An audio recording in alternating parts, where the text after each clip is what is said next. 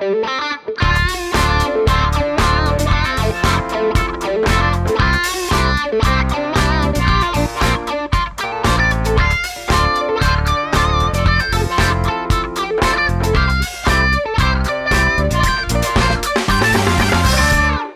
and welcome back to Mainly Movies, the podcast where we mainly talk about movies.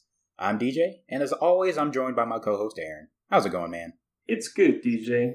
We had a real theater experience this time around, so that's always exciting. And we're going to get into the mainly part of Mainly Movies a little bit, which is always fun. Yes, we got to branch out.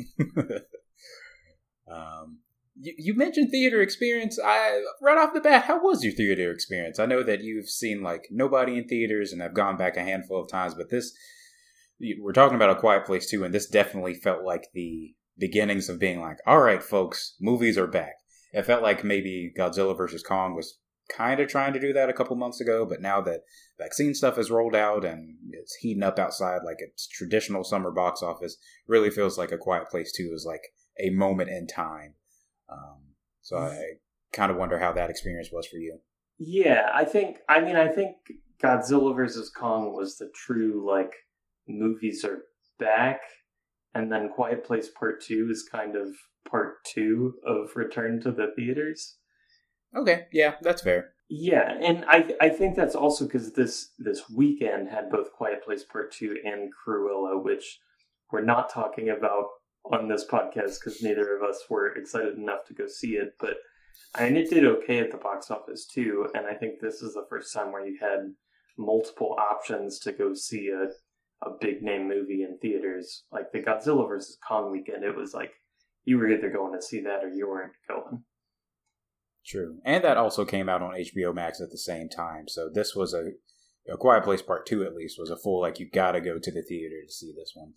And I know it feels silly to say, but I'm glad that movies made it out of this whole thing. Yes. I know that there are bigger fish to fry and bigger issues in the world, but movies are a fun sense of entertainment, and I'm glad we can still partake in that.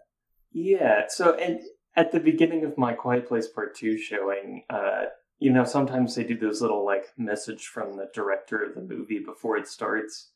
Yeah. And I don't know if you got this too on yours, but John Krasinski came up and he's like, hey, thanks for seeing this in a theater. And I'm like, you got it, John. Okay. Yeah, that did happen, but at this point, I think Salma Hayek had already popped up for the Hitman's Wife's Bodyguard. And Cinemark did their own thing to say, welcome, thank you for coming back to the theaters. So by the time, like, Jim Halpert came up, it felt a little bit too much like, thank you, I need money. And but I appreciate the sentiment. I was told the same thing too many times in quick succession. Okay, maybe I just got a different experience at the local B&B theater. Perhaps. Yeah, but also it felt weird because I went and I recruited my brother to go see this with me because there's no way I'm seeing A Quiet Place Part 2 by myself. Fair enough. And we went on a Sunday afternoon, and there was absolutely no one in the theater. It was just us. Oh, okay. And so it did feel like he was talking directly to us, which was kind of nice. So I guess different comparisons. Grace and I won't say we weren't surrounded by people just because Cinemark was still leaving like a seat between us. But both of those groups who were around us were talking. There were like 25 minutes of credits.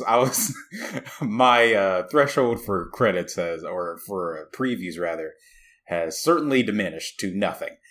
Yeah, it was quite different. Yeah. No, that is much different. And even when I went and saw Nobody, which I'll talk about a little bit later, like that had more people in it, but it was definitely different going to a theater with absolutely no one in it. Because I used to go to movies like by myself, and there would be two other random people in the theater, and like it was basically like going to see a movie alone in a theater. And so this kind of replicated that, and that I don't know. I liked it for this movie more. I think I don't know. Interested in what your opinion is for a scary movie. Do you like to be surrounded by people, or would you rather people not see you as you shriek and scream? Oh, That's honestly hard to answer just because I don't put myself in a position where I'm watching scary movies all that often. I don't either. So I don't know if I have a go-to, but I feel like the way my heart is tugging is I want to be surrounded by people so that I feel less alone. So that if the monsters escape through the screen, that they've got other options to attack. Exactly. Yeah, no, that's fair. Yeah, but I mean, this is a great theater movie. Quiet Place, the first one. I don't know. Do we call it Quiet Place Part 1 now? Is that what we call it? I think we have to, just so that we can delineate it some type of way. Okay. So Quiet Place Part 1, I feel like was a true theater experience before we had this newfound appreciation of what that means. Mainly because of the sound. Like, experiencing this movie in a theater where it goes completely quiet and you can just hear other people like stopping their bite of popcorn mid-bite because it's so quiet and they're self-conscious about it. Like, that was a huge thing with the first one. And I don't know. This movie is definitely meant for theaters. And I think that's in a different way than something like, I don't know, a Marvel movie or like a Godzilla vs. Kong is meant for theaters, because that's the scale of it, whereas this is just like the full immersion into this world and the sound building that goes on with it. I don't think you can quite replicate that at home. No, because I think there's a certain sort of tension that is built with the like masterwork sound design in both of these movies that I don't think you can really capture at home, because you have so many like outs for your mind to go to. Like, you've got your phone right next to you, you can pause the movie and go to the bathroom or whatever. But when you're in a theater, you're like really locked in there. So yeah, it's definitely not like you said. I wouldn't say that this is like has to be a theater experience necessarily for scale, but there are so many like intangibles that make these types of movies impactful for people that I think you kind of have to be immersed for that to really come through. So yeah, I don't think it's the traditional type of movie. I think people were just like, oh, this is going to bring us back to theaters just because it isn't as loud or bombastic as like a Marvel movie or a James Bond or something. But it definitely served the purpose, I think, because, you know, it looks like box office is back, which is exciting because you and I like to talk about box office stuff. Yeah, and it hasn't been easy to do when the numbers are discouraging. Yeah, so I mean, it's sounding like we both liked the movie. We can get into some of what actually happened in the movie. Before we do that, did you revisit part 1? Did you try to go back over that at all? I assume that you didn't. I thought about it, but then I thought differently because I don't know. Just something about it was just like, I can probably dive right in and we'll be fine. I think I saw like a trailer for this and I knew at some point we'd have a flashback. So I was like, that'll probably set the scene for whatever I need. But on the way to the theater, because Grace did see this with me, because she claims that she did not say this, but I know it to be true. She said that the first one didn't scare her all that badly, which I was like, oh, good for you. I was pretty terrified. So she saw this one with me and she read the plot synopsis for the first one on the way to the theater, just because she didn't remember it at all and felt like she might want to at least level set. But no, I did not go back and rewatch. I'm assuming you did not either. No, I didn't. And I think I'm actually kind of glad I didn't. Same. Yeah, because I don't know. I think this movie works really well as a sequel, but I don't know if the straight transition from like last scene of the first one into like we're picking right back up. Like, I don't know, the kids are significantly older, and I feel like there's a few plot holes there between stepping from one to the other that I'd rather not think about. Okay, interesting. I'm not sure exactly what you're talking about. I don't know. I just feel like I don't remember the end of part 1 well enough, but it seemed like they were picking up part 2 like in the moments after part 1 ended, and I felt like more had just happened. Okay, so you feel like there might be a little bit of a gap there that's not necessarily addressed. Yeah, like weren't they being attacked by like they killed one monster with the like sound device at the end of part 1, but weren't there more like converging on the farm? Yes, they look out on their like security system and see like 2 heading their way. Where did Emily those Blunt ones like go? cocks the shotgun, is just like, let's get him, and then it cuts to black. And yeah, we do not deal with that in part 2, which seems weird because like I guess they wanted to set up the scene of them like killing one for the first time in part 2, in the sense that like Emmett, the character Emmett, can I guess like see that happen and be like, oh wow, like I've never seen that happen after like over a year or however much time has passed. So maybe it's to get that impact on Cillian Murphy's character. I'm not really sure, but yeah, those 2 guys just disappear.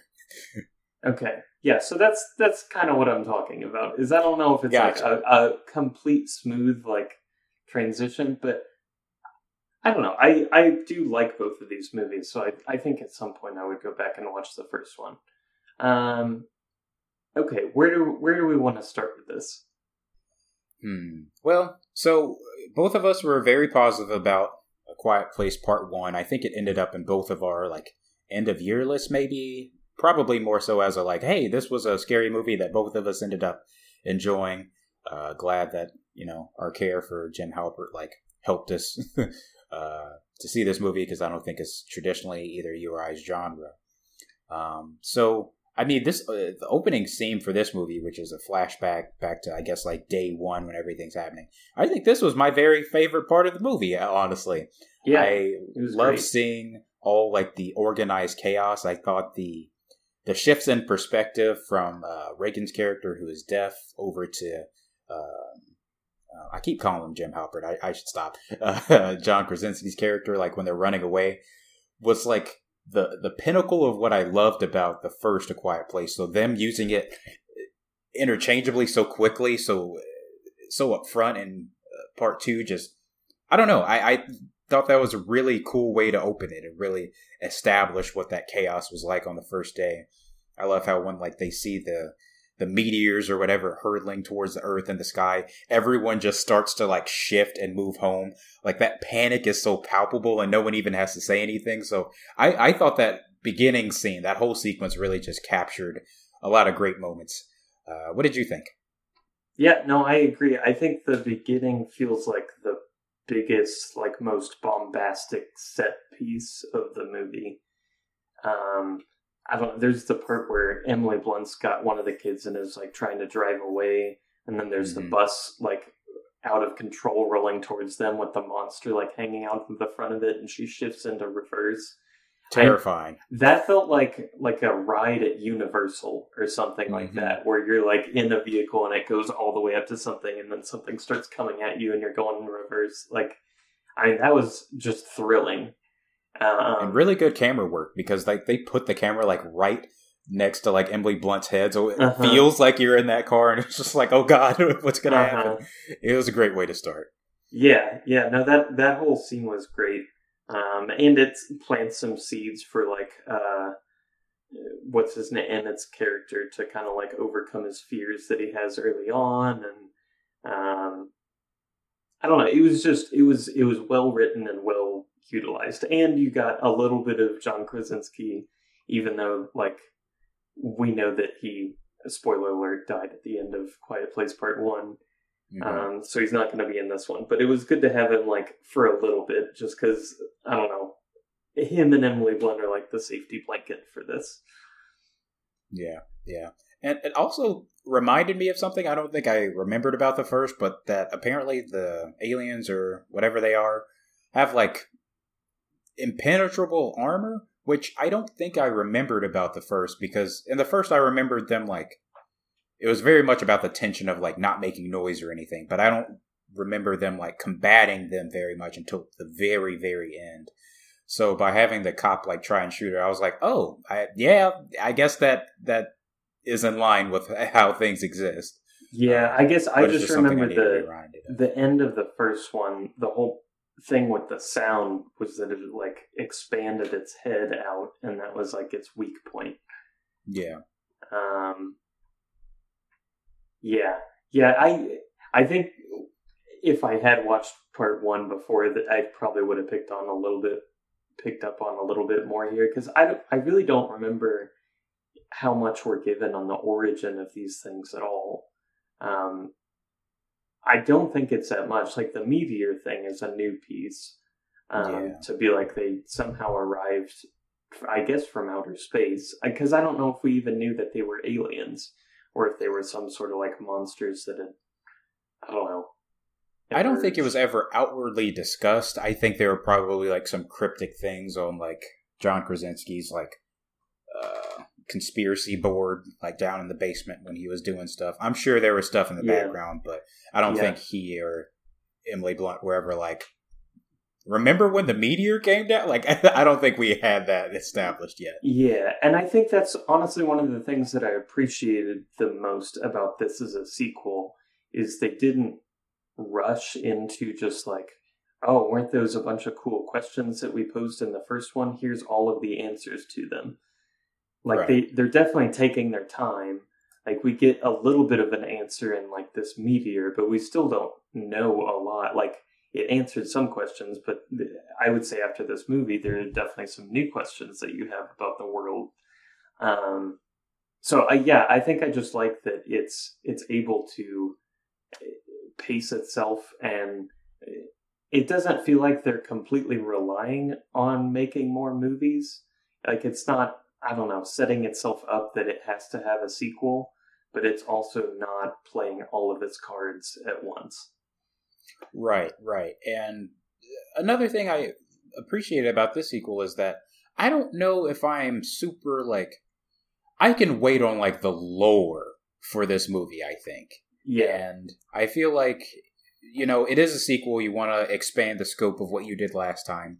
And it feels like a natural progression that at some point we're probably going to like get like some sort of origin story behind these aliens, blah, blah, this, blah, blah, that. And I guess that's fine. That feels like something we would do eventually in this universe. But I'm glad that didn't happen yet, because that feels a little bit bigger than I would have liked, because I think one of the things that I appreciated about A Quiet Place Part 1 is that it was, you know, just about this family, and that smaller scope, those stakes were still high. We didn't have to make it about like the world at large yet.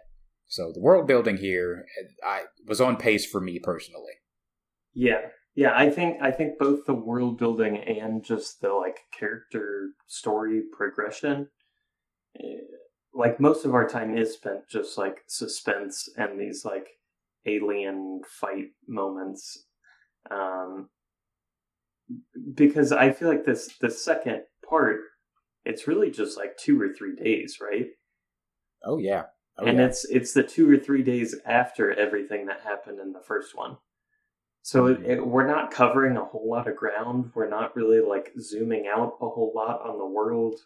We're not like accomplishing a bunch of big things. It's kind of just like small little steps, and you just enjoy the experience of it rather than like, I don't know, like an MCU level, like we've got to flesh out all of these different parts and build this giant universe.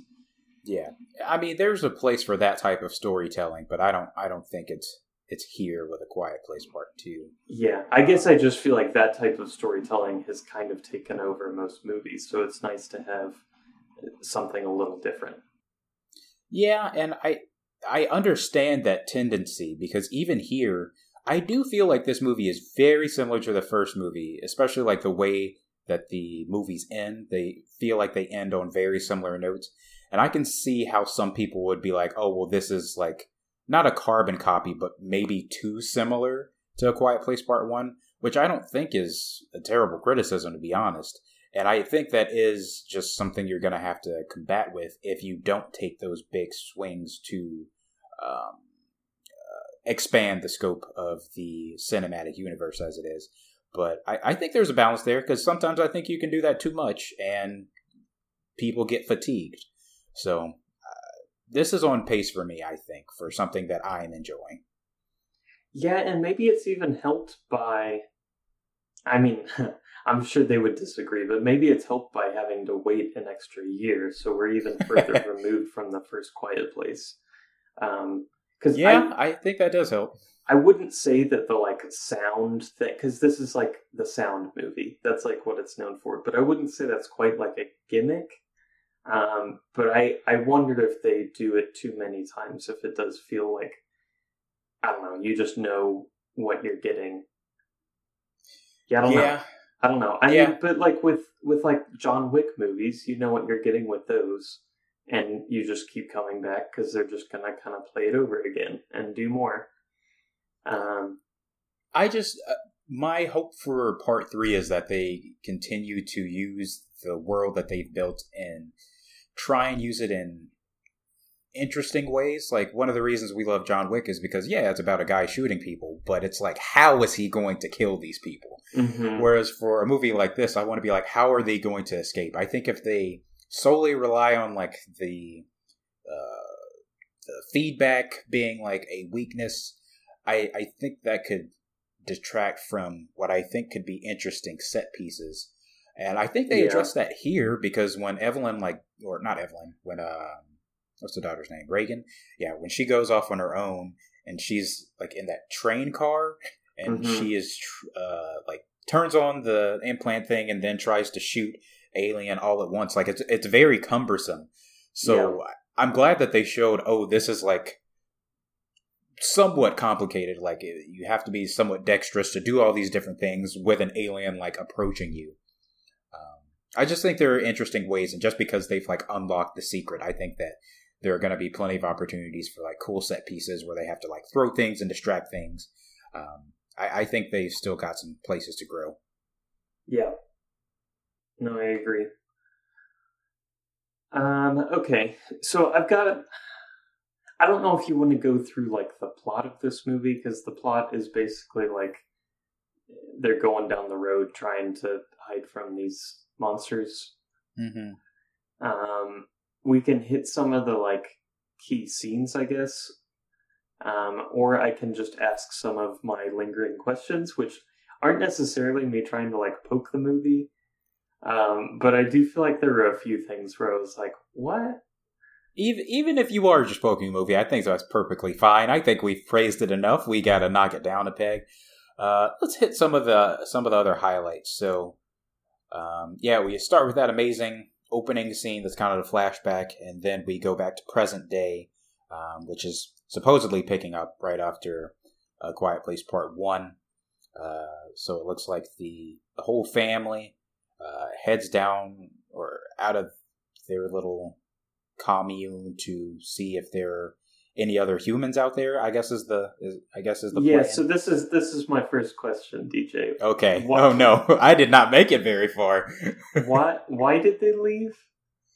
I honestly I want to hope that it's more like a emotional choice, because they're just like, this was the home that they've lived in all their lives, and they've just lost like the patriarch of the family, and it's like emotional to like stay. Because any other reason is not like really logical. Like, they seem to have a decent thing going there. I know the barn was on fire or something, but like, as far as I know, they still have like some grain out there. They still had food. They still had shelter. So in my head canon is like, oh, this was more of a emotional choice, because they didn't want to stay in a place that, Lee died. But I don't know if that's. I don't think that's actually on screen, to be honest. Yeah, and that's, I guess that kind of ties into the ending of the first movie, where it was kind of being swarmed by these other monsters. Like, I don't know, that kind of leads you to believe, like, well, now this is going to be like a hot spot for them. But it doesn't seem to be that way at the start of this movie. It does seem to be more of an emotional choice, and they don't directly address it at any point. No, and I think like just a quick scene I think would have been fine. Or even if the motivation was, now that we know how to defeat these people, we need to go help others. That would be, I don't want to say foolish, because that seems rude, but I think they should have given us a little something so that we could get a little bit more on board of why exactly we're leaving. And I don't think they do that. Yeah, and it doesn't seem like they go super far either. No, I don't think they do. Which I think was fine. Yeah, I don't have a problem with it. I think it just kind of ties back into like what if it's like that this area is no longer safe. It doesn't seem like they quite made it far enough away.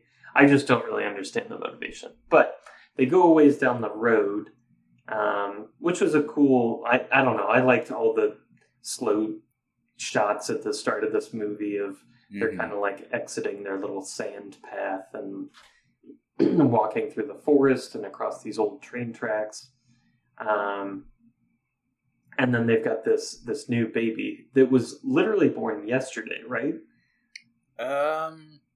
In the movie, it may be 2 days old. Okay, but yeah. So this is like brand new baby. Yes.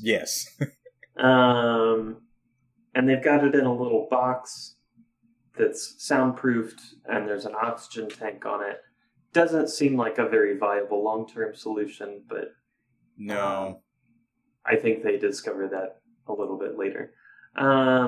So they run into Cillian Murphy's character, which they set him up in the intro scene, so you kind of knew this is... I mean, and he's in the trailers, like, you kind of knew he was going to be the stand-in for John Krasinski in this movie. Yes, he was going to be our rugged leading man. Yes, and I feel like Cillian Murphy always plays a conflicted character with like a dark past or something. Like he's never just a stand-up guy, really. No. He's not quite like John Bernthal, like douchebag level, but he's always got some like problem. Yeah, and so he kind of shelters them in this old warehouse, and they use this furnace that's like soundproof, but it doesn't have oxygen in it. They had a lot of fun with that furnace in this movie. Yes, they did. As soon as they turned on like the timer, I was like, yeah, we're gonna get some shenanigans here. Just like running out of air, which it was well done. And as soon as I saw what's her name, Reagan's character put the like towel in the way to like block the handle from going down, I was like, well, someone's gonna forget to do that. And sure enough, that happened, and they got locked in. Like there was a lot of stuff that honestly, this is what it does well. A lot of things where you're just kind of like, you want to yell at the screen, like, no, don't do that. Like, and you just know what's going to happen, but that like just increases the suspense and the dread of what's coming. It's very stereotypical of like horror movies to be like, oh no, why are you doing this? Yes. And maybe it's just that I don't like subscribe to the genre enough, but I did kind of enjoy that in this movie. Yeah, both the like furnace stuff, and then when Reagan is going off on her own and decides to go through the train instead of around it, I'm just like, what are you doing? Don't do this. Don't dilly-dally. Don't go searching for things. As soon as the camera was like focused so that you could only see her head and you couldn't see the back of the train, and there was no sound because it was from her perspective, I was like, oh no, we all know what's about to happen. And it was still scary and well done. Yeah. Yeah, that was great. The family scene, like running to meet Cillian Murphy's character when the son like falls in the bear trap. I forgot about the bear trap. That was one of the most insane scenes I've ever seen, and I think it was so well done. This actor is very good. Noah Jupe. Yeah, Noah Jupe. Because he has that moment where he's still in shock, but then like when he realizes what's happening, he can't stop screaming, and you like Emily Blunt's character is just like, maybe you gotta stop, like they're going to get us. And I love the tension that built, because it would have just been so unrealistic if he was just able to be quiet. Of course he wasn't able to be quiet. He just got like, caught in a bear trap. Yeah, or if he just like gritted his teeth and he's just like, Yeah. So I think he did a great job in this movie overall. I don't think his character made the best decisions, but I think he did a great job. Yeah, I did get a little annoyed with his character. Like when he just leaves the baby on its own to go explore this warehouse by himself. Yeah. That was another just like, no, man, what are you doing? Just stay in the bunker. Like you were told to. Like, you have no reason to do this. You're hobbled already. Like, yeah. But I do think this movie, like, Emily Blunt and John Krasinski know that they have, like, really good young actors in this. Mm-hmm. And they clearly want to showcase them, definitely in this movie. More so than the first one. Because Emily Blunt really doesn't have a whole lot to do in this one. She doesn't, but I think that was fine. Like, I appreciated, like, giving the kids their time to shine. Like, it is cool that, like, at the end of the movie, the younger kids are, like, saving the adults, like, and the scenes flashing back and forth between Noah Jupe and Millicent Simmons. I thought that was very cool, to kind of give them some runway to do some things. Let's see. So while they're hiding out with Cillian Murphy, and he's like, you can't stay here. His reasons are a bit unclear, other than he's just not a happy camper right now. They discover a song that's playing over the radio, and somehow Regan decides that this is a message coming from this island, because it's like somewhere beyond the sea. She's like, that means that there's people living beyond the sea on this island off the coast of, I'm pretty sure this is like New York. Yeah. It's like rural New York, maybe. Yeah. I'm not sure how she figured that out, and we can get into this a little bit later, but why did this message have to be a code? I don't know. I guess they wanted to make sure that, like, people who heard it, like, really wanted to, like, figure stuff out. It's definitely not the most helpful. Maybe anything I come up with is just going to be pure conjecture, honestly. Like, my first thought was, like, they couldn't record a message, but they obviously could because the whole island was just fine. I don't know. They did not need to do this. Yeah, it seems like something that could have been explained pretty quickly. And I'm jumping ahead, but they Regan and Cillian Murphy make it to the island, and Digimon Hansu is on the island, and he is just a very strange character. They did my boy wrong here. I was so excited. I was like, oh, Digimon Hansu, like, he's in, like, a couple different things, but, like, here he is, like, this is nice. And then they did my boy wrong. But yeah, I don't understand what his objectives were with this community. Because he kind of looks at her and he's like, you figured out the message. Like, nice job. And he gives her, like, a little wry smile. And I'm like, but what is your purpose in doing this? Like, what? I don't know. Like, he made it seem like maybe they had, like, or I don't know, maybe some crazy people had gotten there before and they've had to deal with it, but again, that's pure conjecture. All I know is my man was in the movie like 10 minutes, doesn't even get credited with a name, he is listed as Man on Island. I'm upset. Yes, that's a bit unfair. What a slap in the face. So in this scene, and we can go back to anything that we missed, but when, of course, the monster makes it across the sea and starts attacking this idyllic little community, he is the, like, most collected, calm customer that you've ever seen. He's just, like, quietly putting his kids in a closet, quietly going out and getting the car started, driving away, like, politely honking the horn a couple times. But he's got a look of determination on his face. He knows what's up. He does, but then they, like, get there, and he's like, oh, I think we lost the thing, haha, and then he just gets taken. And I was like, what? Like, I don't know. It just seemed like he should have been a little more alert. I guess. I don't know. They didn't have to kill my man like that. I don't understand what... Yeah. And he's just... I feel like he's just known for this. Like, his characters are always these small little parts. And I don't know. I keep wanting him to get a little bit bigger of a bite on one of these roles. And then it was, like, promising when he shows up in a seemingly key role, and then he's just taken away from us. Mm. So, okay, yeah. So I skipped some of the middle stuff. Was there anything in there? We've kind of got 3 plot lines going, where Reagan is going on her mission, and Cillian Murphy goes to bring her back, but then decides to help her, basically. Yeah, I didn't love that scene just because there was a lot of whispering going on, and I was like, I know these characters can't communicate any other way, but we've established that there are monsters who can hear whispering. Yeah, and I mean, it was definitely for us, the audience, so that we knew what they were saying. Which is fine.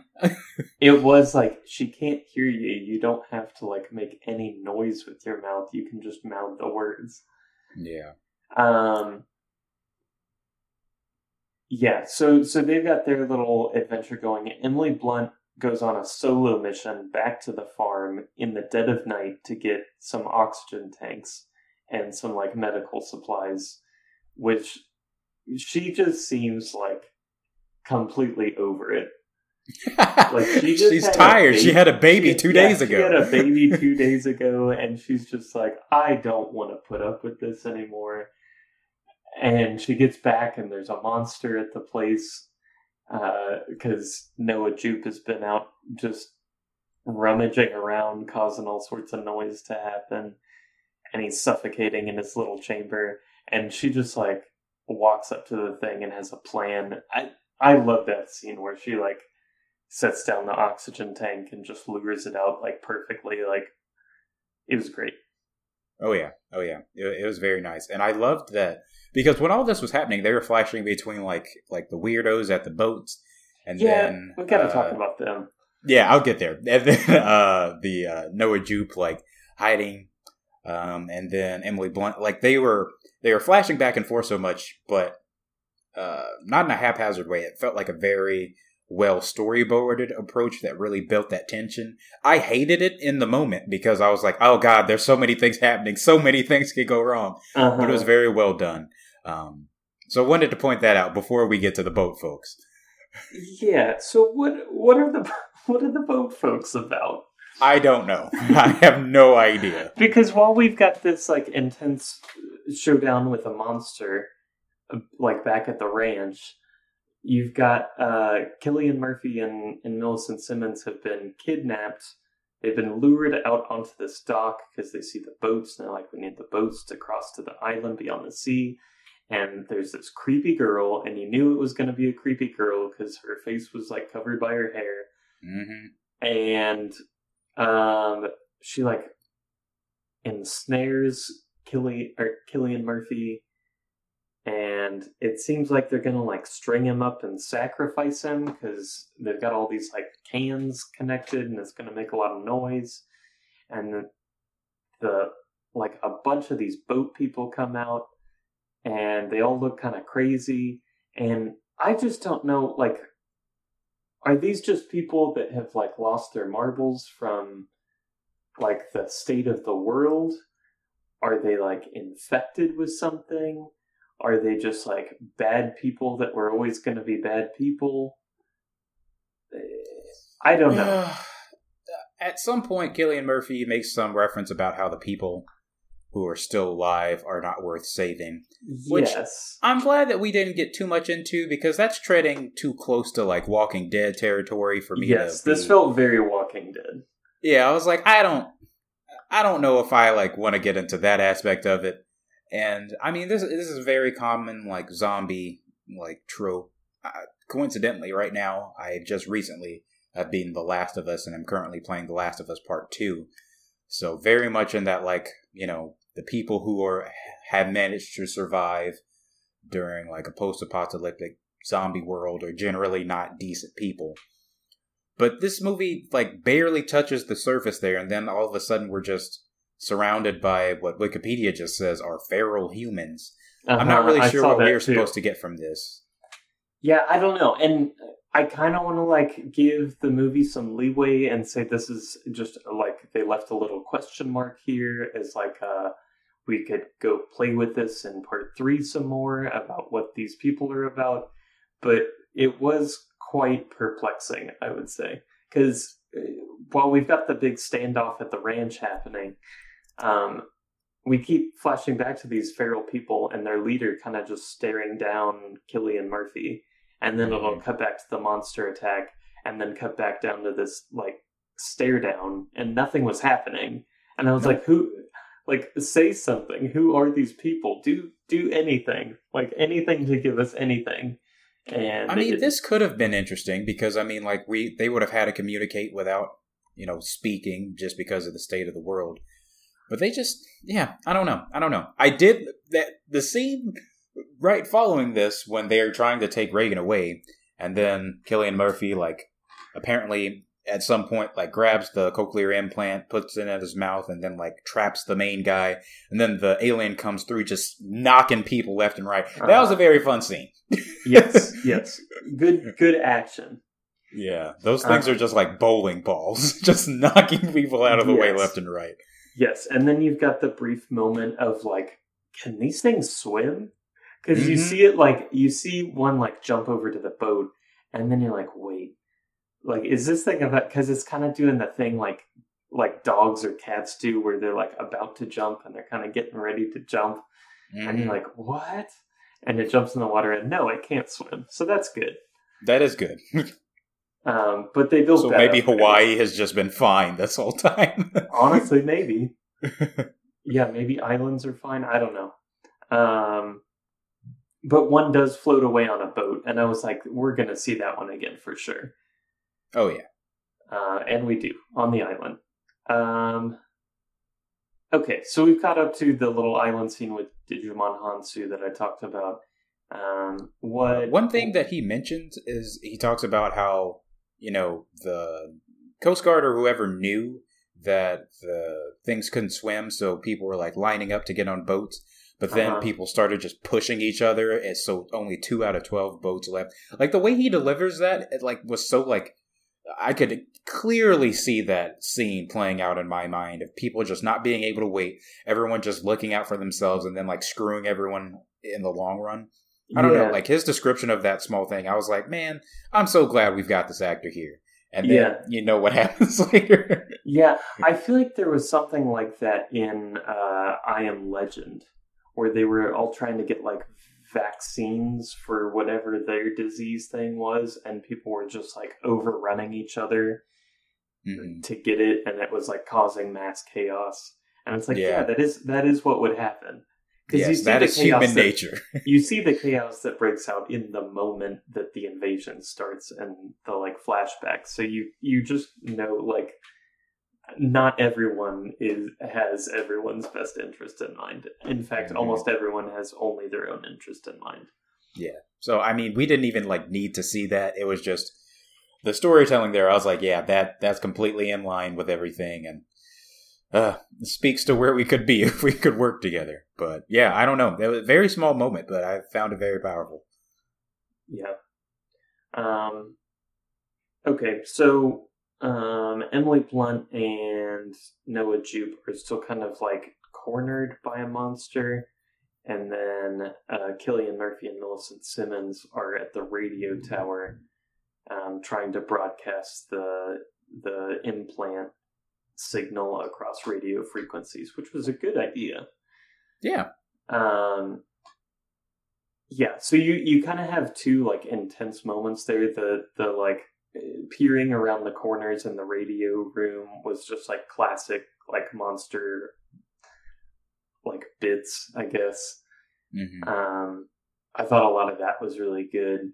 Where she goes through the window and is trying to just step around, like, this soundboard, and, like, just the camera work of this, like, foot going down and, like, almost touching on certain parts, and you're like, no, not there, and then it, like, moves over a couple inches and you're like, yes.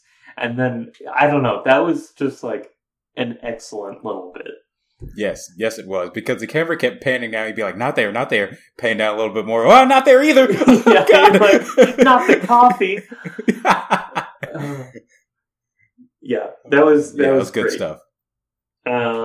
And then even leading up to that, like when Cillian Murphy like sees the boat, that whole interaction of him like running up, and there's a brief scene before he actually gets to the community, and there's just like this guy picking up this bucket. And it's so funny loud. Because it is so loud, and it's so funny because when we first get to that island and we hear everyone, like even I, because I've been in this perspective with Cillian Murphy and Millicent Simmons, I was just like, oh god, there's noise. They're being so noisy. What are they going to do? And then I quickly got lulled into a sense of security. I was like, okay, things are fine. But then, they cut back to that guy raising up the bucket. I'm like, oh my god, stop! It's so loud. Honestly, I don't want to draw too many parallels here, but it's a little bit like walking into a store now where no one has masks on, and you're like, oh wait, like, what are you guys doing? You can't do that. And you're like, oh, maybe it's okay. Maybe. But we're not getting attacked by bloodthirsty monsters, so. This was all good, and then they line up the two like final kill shots of Reagan and Emmett both taking out their monsters at the same time, which was cool. Yeah. Okay. Yeah. Is that where the movie ends, or was there a scene after that? I think there's a small scene of them like looking at their like defeated enemies, and then I think we cut to black again. It seemed very abrupt, but reminded me of the first movie somewhat. Being like, all right, they beat the immediate threat. Cut to black. Yeah, and I like that better than a direct like, here's a scene from the next movie kind of teaser, or like an after credits scene or anything. I like that it's just kind of like, you want to know what happens next more so than like, ooh, here's a little bit of what happens next. Are you interested? Because I definitely think they could do a part 3. And I think hopefully it's making enough money to where they would feel justified in doing that.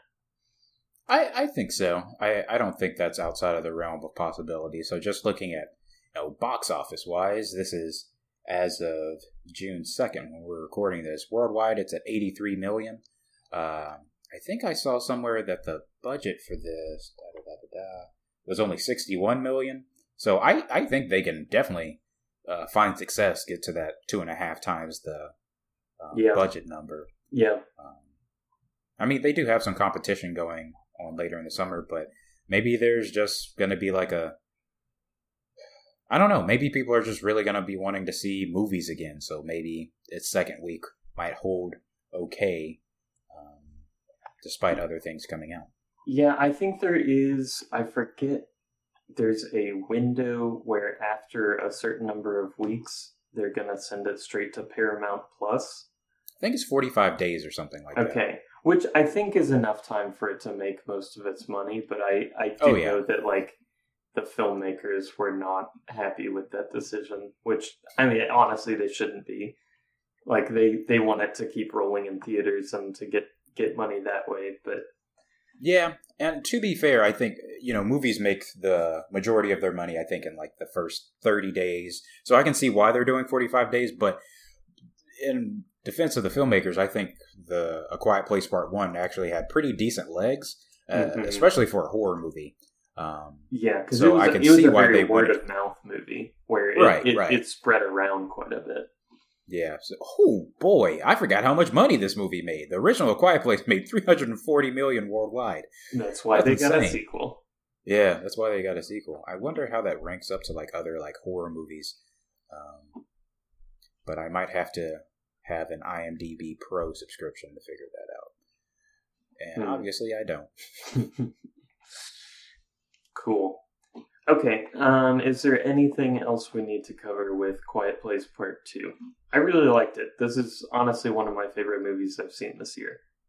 Yeah, I really liked it too. It's not a genre I particularly care for, but there's enough technical things there that make me invested. And yeah, I want to see this family again. So I hope we get a Quiet Place Part 3. Same. Okay, on to our other planned feature of sorts. We wanted to talk a little bit about the TV series Invincible that's on Amazon. It's an animated superhero TV show, but I feel like I have to say up front, like, if you haven't watched this at all, there's no way we can really talk about it without spoiling some major things. Yeah, and it's only 8 episodes. They started streaming on Amazon Prime in March. Last one aired April 29th. So I think it's been out for a little while, so hopefully that's enough time for people to have gone and seen it. But we're going to put timestamps and everything in the description. If you have not seen the TV show Invincible, you should go watch it. If you listen to this show, then you kind of know Aaron and I's sensibilities. I think we can both give it a full recommend. Yes, definitely. Okay, I was about to say, I'm at least assuming that we actually haven't discussed our thoughts about it. Yeah, so you mentioned it on the last episode and convinced me that I needed to bump it up to the top of my list, and then I watched the whole thing in like 3 days. So that's I was still scared I was scared that I had overhyped it because you didn't text me the next day, and I was like, "Oh no, there I go again." I tried to push it too hard because I mean, there's a lot of content out there in the world, so I think it takes some effort to be like, okay, I'm gonna sit down and watch this series. Luckily, the episodes are pretty short and everything, but to hear you blaze through it in the same amount of time I did makes me very happy. Yeah, this was definitely my jam. Yeah, it's good stuff. This voice cast is stacked, and I loved it. It was nice to hear some voices I hadn't heard in a while, like Jason Mantzoukas. Always love hearing him in things. Zazie Beetz, who I don't know if she's done any voice work before. She's great. So is Stephen Ewan. Obviously, J.K. Simmons. He was like born for this role. Yes. Sandra Oh was great. Yes. Gillian Jacobs. Good to see her again. I mean, just so much voice talent. I really like Zachary Quinto's robot. I thought he was like very cold. Yes. I don't think I would have been able to like hear his voice and guess, but as soon as like I looked it up, I was like, yeah, of course that's him. Mark Hamill was in this, and I honestly don't even remember which character his is because I feel like Mark Hamill is just so adaptive at voice work that you don't. Oh, he's the costume designer. Yep. When I watched that first episode, like I think they were showing the credits, and I was like, Mark Hamill, who is he? And then I went crazy trying to remember who it was. I had to look it up. He's so good at changing his voice. He is made to do voice stuff. I mean, it's like Luke Skywalker and a bunch of voice acting. Yeah. And then gotta love Mark Hamill. I feel like there's a bunch of just like, I don't know, more classic like voice actors where you recognize their voice from like either other cartoons or just like, I don't know, something about it feels familiar. Mm-hmm. Like the Muller twins are voiced by Kevin Michael Richardson, which don't really know anything about him other than that he does a bunch of voice work and stuff, and it just sounded like a familiar voice. I don't know what I recognize him from, but I was like, that sounds like a voice I've heard. His voice is golden. I would kill for that voice. So voice cast is stacked. The comics were... This is right? The comics were written by the same guy who did Walking Dead. That sounds about right. I think that's right, unless it's just a showrunner. Robert Kirkman? Uh-huh. Yeah, best known for co-creating The Walking Dead and Invincible. That tracks because there's a decent amount of Walking Dead alumni here. More so than I thought was like just by happenstance. I was like, either someone is a big fan of The Walking Dead or someone is tied to it. I mean, he's good at creating story because we loved The Walking Dead at the start of it. We did, yeah. It certainly makes me hope that Invincible doesn't go for 12 to 18 seasons. I think that the comics are all wrapped up and done, and they're somewhat condensed. But this is a different media, 1, and 2, money. So yes. So who knows? Yeah. So that front is doing great already, and then I'll also say, like, I really liked a lot of the music in this. There were a lot of good needle drops of like, I don't know, I would say kind of some like Spider-Man-y moments. where he's Yeah, like surprisingly modern. like flying around the city, or just kind of like doing his hero stuff, and they'll just put down some like modern track that's, I'm like, oh, I don't know what this is. But there were a couple songs that I like actually looked up and listened to, just because I was like, I like whatever this is. And then with Amazon, it's nice because you click a button and it says like all the voice actors that are in that scene and the music that's playing, and you get all that info because they want you to just click a button and buy their stuff. So, yeah, I feel like all of the surrounding pieces were really great, and that's before you even get into like, this is superheroes and it's a really good story. Yeah, and even some of those just like small like affectations like drew me in immediately. Like the high school that the main character goes to is like the Reginald VelJohnson High School, which is the name of the person who played Carl Winslow in Family Matters. And what a deep cut!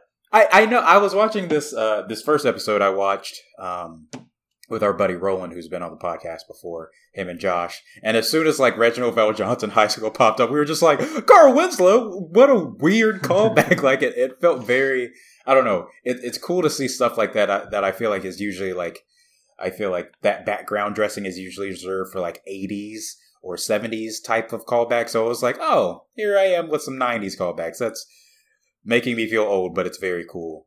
Yeah, and what was I going to say? I had just watched the first season of Justice League after Justice League, like the 4-hour Snyder Cut came out, just because I was like in the mood. So I was like very much here for this. Yeah, that makes sense. Yeah. Yeah, it does seem directly inspired by like that. Like it feels like Static Shocky to me. Oh yeah. In even some of like the teenageness of it. So I feel like you could have had all those ingredients and still like had a decent show, but I really did like the story of this. I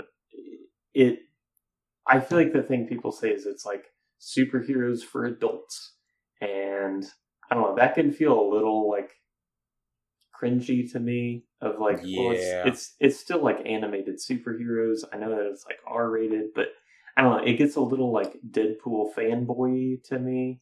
Oh no. It could go that way. I don't think this has gotten quite there, but I think I was a little worried about that. That's valid criticism. And I don't think it does that, because I think it is basically like a Saturday morning DC cartoon. They've just allowed themselves to have basically violence and maybe some like swearing in there. Yeah. Yeah, because you get through basically the first full episode, and I think this is where spoilers will actually come in. But the end of the first episode, like up until then, it's like, oh, that was not like, this is a nice little show, and then they kind of do these like fake out, like I think it's almost making fun of post-credit scenes where they start the credits, they run like 2 slides of credits, and then give you like the most important scene in the whole show. Right. And they did that in this first one where Omni-Man just destroys the entire, like, whatever their name is, Justice League. Justice League. I'm going to call them the Justice League. We all know. It's like the Justice Syndicate or something. And he just destroys all of them. And it was just like, oh my gosh. And then the credits roll. But, I mean, that first episode, like, that's what draws you in and makes you binge the rest of the series. It's so well timed and paced, and the reveal is so, like, perfect. Yeah, you can't watch that first episode and then not just be immediately hooked. Like, and it reeled me right in. And, you know, even beyond, like, this conflict between, like, Omni-Man and the Guardians of the Globe and, like, that mystery that goes throughout the season, I think my favorite thing about this is that it seemed to like seamlessly like expand the world in such an interesting way. Like the very final episode when Alan the alien comes and is talking to Invincible about like what is he going to do next. And we flash around to all of these different groups that we've all dealt with throughout this season, which is somewhat short, I would say, but there are so many different interesting threads that were spawned by this that felt just like natural progression, that I was so excited to see what's going to happen next, because I was like, even beyond like the whole Omni-Man thing, this world feels so rich and full already that I'm ready to delve in and see what's, going on with Titan, to see what's going on with like the Martians, to see what's going on with the new Guardians of the Globe. Like, there are so many different places to go. And I think that's so cool that we're getting that already. It didn't feel like they rushed it. It just felt like, yeah, this is the world. And these are the different things we're going to have to deal with. And I thought that was very cool.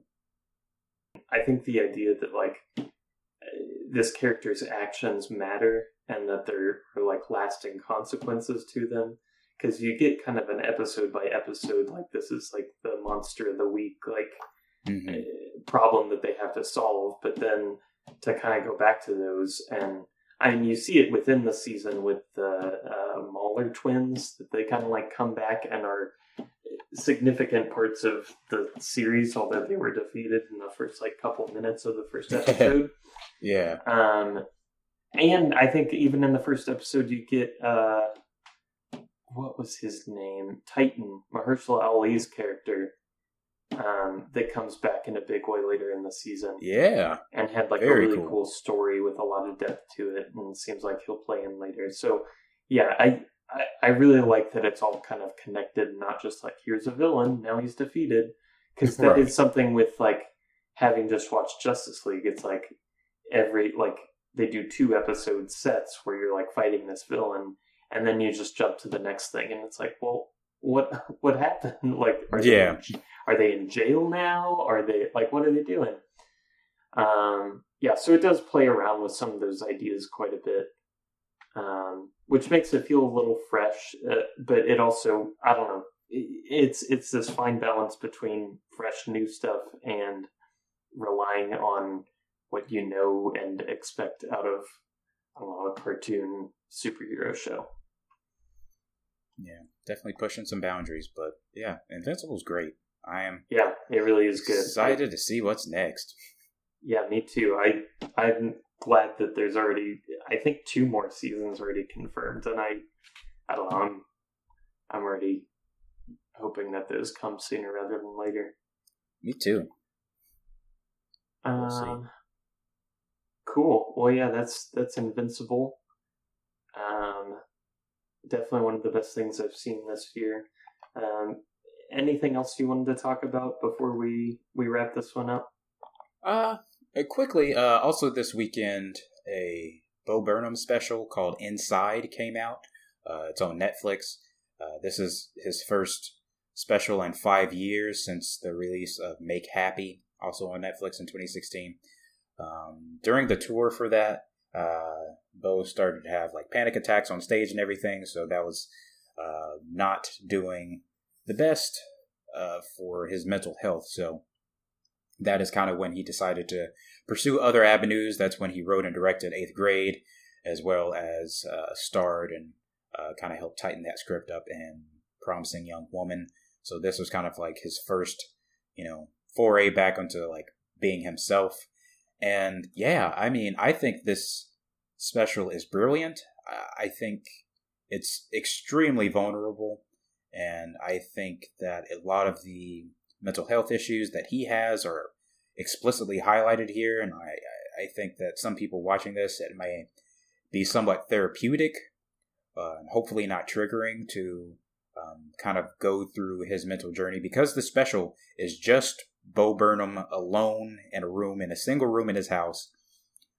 He shoots and lights and edits the whole thing himself. It's a marvel, just technically. Like, there are some very, very cool scenes, and just the way that he shoots things and lights things, you can tell that it's a true artist who's very deliberate about what he wants to show on screen.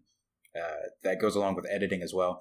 There are certain, like, what I would call, like, classic Bo Burnham things, which is songs that are eviscerating a very particular part of something. So he has a song, I think it's called, like, White Woman's Instagram. My wife felt very called out by this song.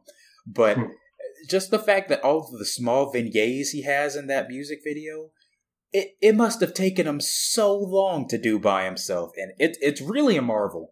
But I will say, like, I think this special is brilliant. I think it's like 30% comedy, and that's being pretty generous.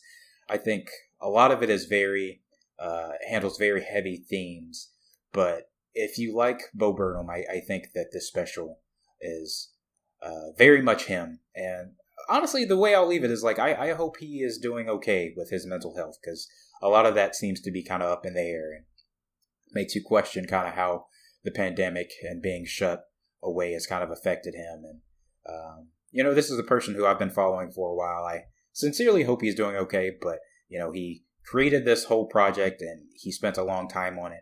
So at the very least, I think it's worth a watch, because, he put some effort into it, and it obviously shows. It's something special. I've never seen anything quite like it, but it's definitely Bo Burnham.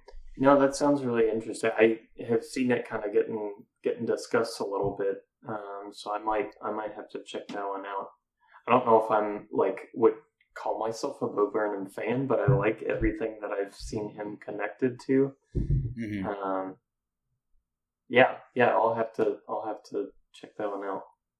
Yeah, let me know what you think, because I think I am a pretty big Bo Burnham fan. I don't know if this type of medium is going to work for everyone, but honestly, just from the technical aspects alone, I think you'd be pretty impressed with all the set pieces he is able to light and shoot all on his own. It's certainly something.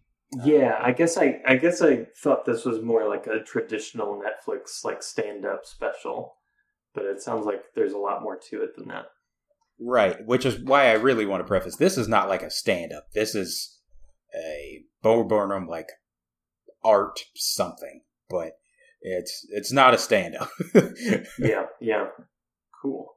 All right, and then you briefly wanted to talk about Nobody, which you saw in theaters a couple weeks ago, I think, right? Yeah, so I'll just give a couple sentence review of this. So this is while my wife and I were hiding out at her sister's house because our house was under siege by bats. Not a very fun week for us, but I went out by myself to a theater and saw Nobody, which was kind of just cathartic to go see a movie by myself. Nobody... I mean, you've seen the trailer for this. It looks like Bob Odenkirk as basically a John Wick type character. I did not see the trailer for this. I saw the poster and I saw people saying that it's supposed to be him as John Wick, and I was like, I don't know if I want that. I will say, so I think the director was maybe one of the co-writers or co-directors on one of the John Wick movies. Yeah. Has some John Wick roots in it. This is Bob Odenkirk as John Wick. Okay. Yeah, I don't want that. there's not much more to it than that. Which was kind of disappointing. The more similarities that came into the story. I mean, the fighting is very John Wicky. I think Bob Odenkirk spent 2 years getting in shape for this role, apparently. Okay. And that makes me feel bad. He looks fit. I think I was worried it would be unbelievable that Bob Odenkirk was this character. I don't think that was my problem with it. I think it's just that it borrowed way too much from John Wick.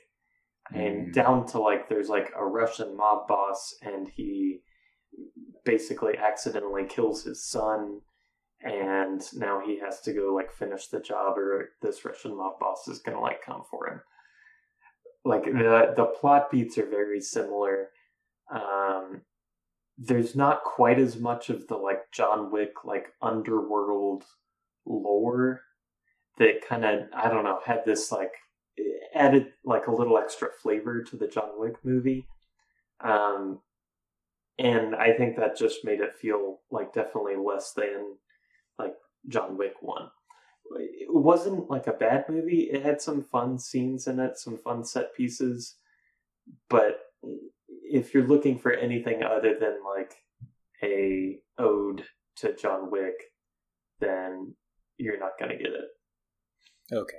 I don't need that, honestly. I just don't. Yeah, and I don't know that I did either, but it was all right. And I don't know, I like Bob Odenkirk. I don't know if action is where I would expect him to go at this point in his career. It is interesting that he's only 2 years older than Keanu Reeves. Definitely seems like he's quite a bit older. But I'm sorry, but I think of him as so much older in my mind.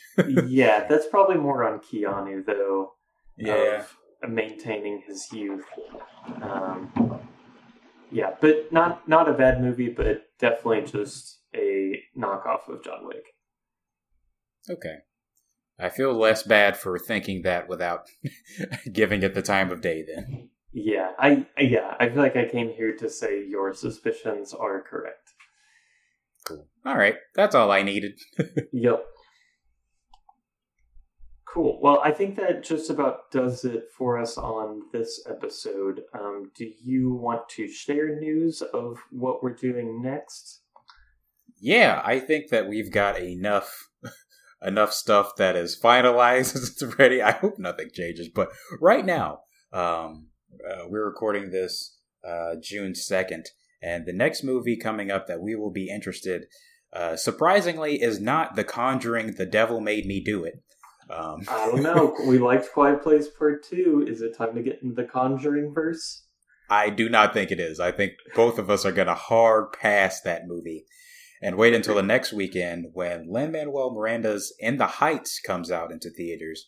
But we won't be discussing that alone. We are going to be joined by the lovely folks, the trio at Discovering Directors. That's a podcast that both Aaron and I have both had the opportunity to do some guest spots on. We love those guys. They go through a director at a time, their entire filmography. Very interesting premise. If you like our show, we think that you'll like theirs as well. But we are going to have Ethan Page and Sydney over to talk about In the Heights, Lin-Manuel Miranda, Hamilton, because I don't think Aaron and I have had a full conversation about Hamilton yet, and just, anything musical that we would like to talk about. So it's going to be a very big episode. We are very much looking forward to it and watching In the Heights, the movie. It's going to be a good time, but do us a favor, get yourself familiarized with the folks over at Discovering Directors by finding them at whatever podcast app you're listening to right now. Yeah, super excited to have those guys on. I feel like it makes my anticipation for In the Heights a little greater. I think my wife is probably more excited for it than I am, but I think it'll be a lot of fun to talk about it with those guys. Yeah, I mean, I think it's going to be interesting to dissect a musical. That's not something you and I usually do. So I think we'll be flexing some different muscles, but yeah, definitely going to be something. I'm going to have to see if I can try and squeeze in listening to the soundtrack a couple times before we actually record. Yeah, that's not a bad idea. But we'll see. So that's what's coming up next. So we'll be off for a week, and then hopefully that following week after In the Heights comes out, we will be joined by Discovering Directors. Make sure you go give them some love with their podcast as well. And with that, we'll see you next time.